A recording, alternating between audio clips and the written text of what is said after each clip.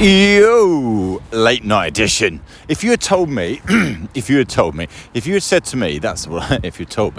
well, it's the same thing, isn't it? If you had said to me many, many years ago, eons ago, that I would never actually have a real job, and that the concept of a job would pretty much, other than working in Safeways behind the till when I was about 16, would never have a job that I would consider a job. Because it would absolutely be every single working, well, not ironically not, every single day of your life, and you'd still make it. I actually would have said, you know what? Yes, I do know that, because that is exactly what I told myself all those years ago. Absolutely years ago. And I said, I never want to work. I don't want to work. I want to do things that I enjoy. That's not even true. I want to do things that I feel that in the process of doing it with others, we both enjoy. And I really get off on that part of the puzzle, the conundrum. So I just thought, as I was walking home, fresh from my dinner party, the one that I actually personally put on with super help from Jane and Justin and Kezia and a number of others. But the fact of the matter is, I actually did it. I actually said I'll do it. I love this idea of mixing and merging and modelling. I don't know what that is an amalgamation of, but it's I was thinking cuddling, but moulding. Whatever I just said, that was what it was. And now I'm weird, I'm walking the wrong way. The idea of melding all those people together, knowing that they'd get on, and they did. And I actually sat down, I did so many little things.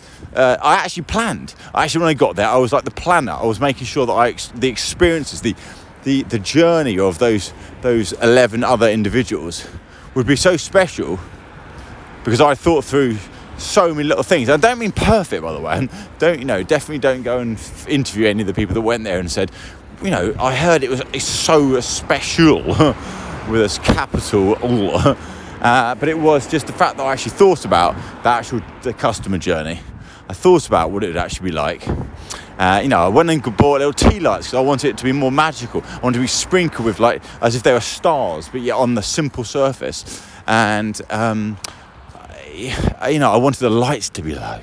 I wanted to make sure, and I sat down and I actually planned out as if I was Bill Gates in the documentary, where he was basically planning a far harder task than table sitting 12 people. But the key was to optimise that seating plan so that actually I had the highest probability of having the most brilliantly collaborative night with people. And when those us-twobies left, they would have made massive inroads into where our us-two relationship will go as a consequence of the effort that they put in tonight.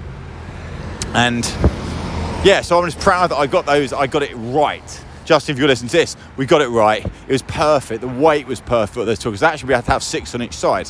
It's quite a long table, which is always difficult. So I had to space it perfect so you still at least get 4, if not 6. I was on the end, you see.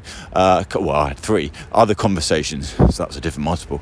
But God, wow, I loved that. I actually thought about the time we should finish. I didn't want people to have to stay up too late and be hungover in the morning. Not that I wanted even to drink, they could do whatever they wanted, but I didn't want them to be away from their families. You get home by 10, 15, you're still going to see your loved one. Isn't that a nice thing? Although I phoned mine on the way back, weirdly, after reading a message that said, I've gone to sleep, and that was an hour before I read the message. But I phoned her, woke her up in a way. At least she'll remember that I loved her, and I said something to her. She can't say that I didn't phone her, because I did phone her, even though I didn't actually need to phone her. Ironically, on the night where I do phone her is the one night that she doesn't need me to phone her, because she's asleep, and she'd already told me that.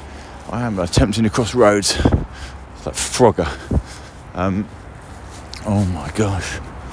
It is not safe. Result. So I just realised I was recording without paying any attention to the cars or to the people around me. Du jour. If I go silent in a minute, it's because I'm aware that I'm in a particularly built-up area of the southernmost Clapham. It's absolutely perfect. Anyway, I just wanted to say to me, to you when I listen to you tomorrow, else, wow, mate. I mean, that was just magic tonight. Just really, really magic. Knowing that those, design director studios relationship with CEO of games just literally magnifies the consequence of that, and things will happen differently at Usted because of this, and energies will transverse different siloed parts of the organisation. Company. I've got a lot of work to do, but I've started it big time, so I just wanted to put this flag in the sand.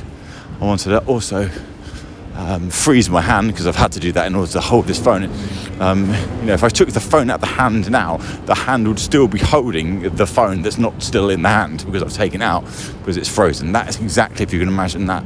So it's like, it's a hand. It's like a Barbie hand. Remember Barbie? I actually had Cindy's. I think it was an S, but it could have been with a C. I thought it was a C, but I think they changed to an S. I think there is some truth in that. I remember the hand. It was particularly weird. It's as if you had a straight hand, like straight in your hand. Weird, I feel like of the arm when I say hand. And then just lift the knuckles only up, but keeping the fingers on the table. I forgot to say, put your hand on the table. So it's sort of like a mountain peak. That was what hands were like. Weren't particularly useful in any capacity. That's what my hand feels like now. Anyway, see you in the morning, because I'm going to be back. Bye.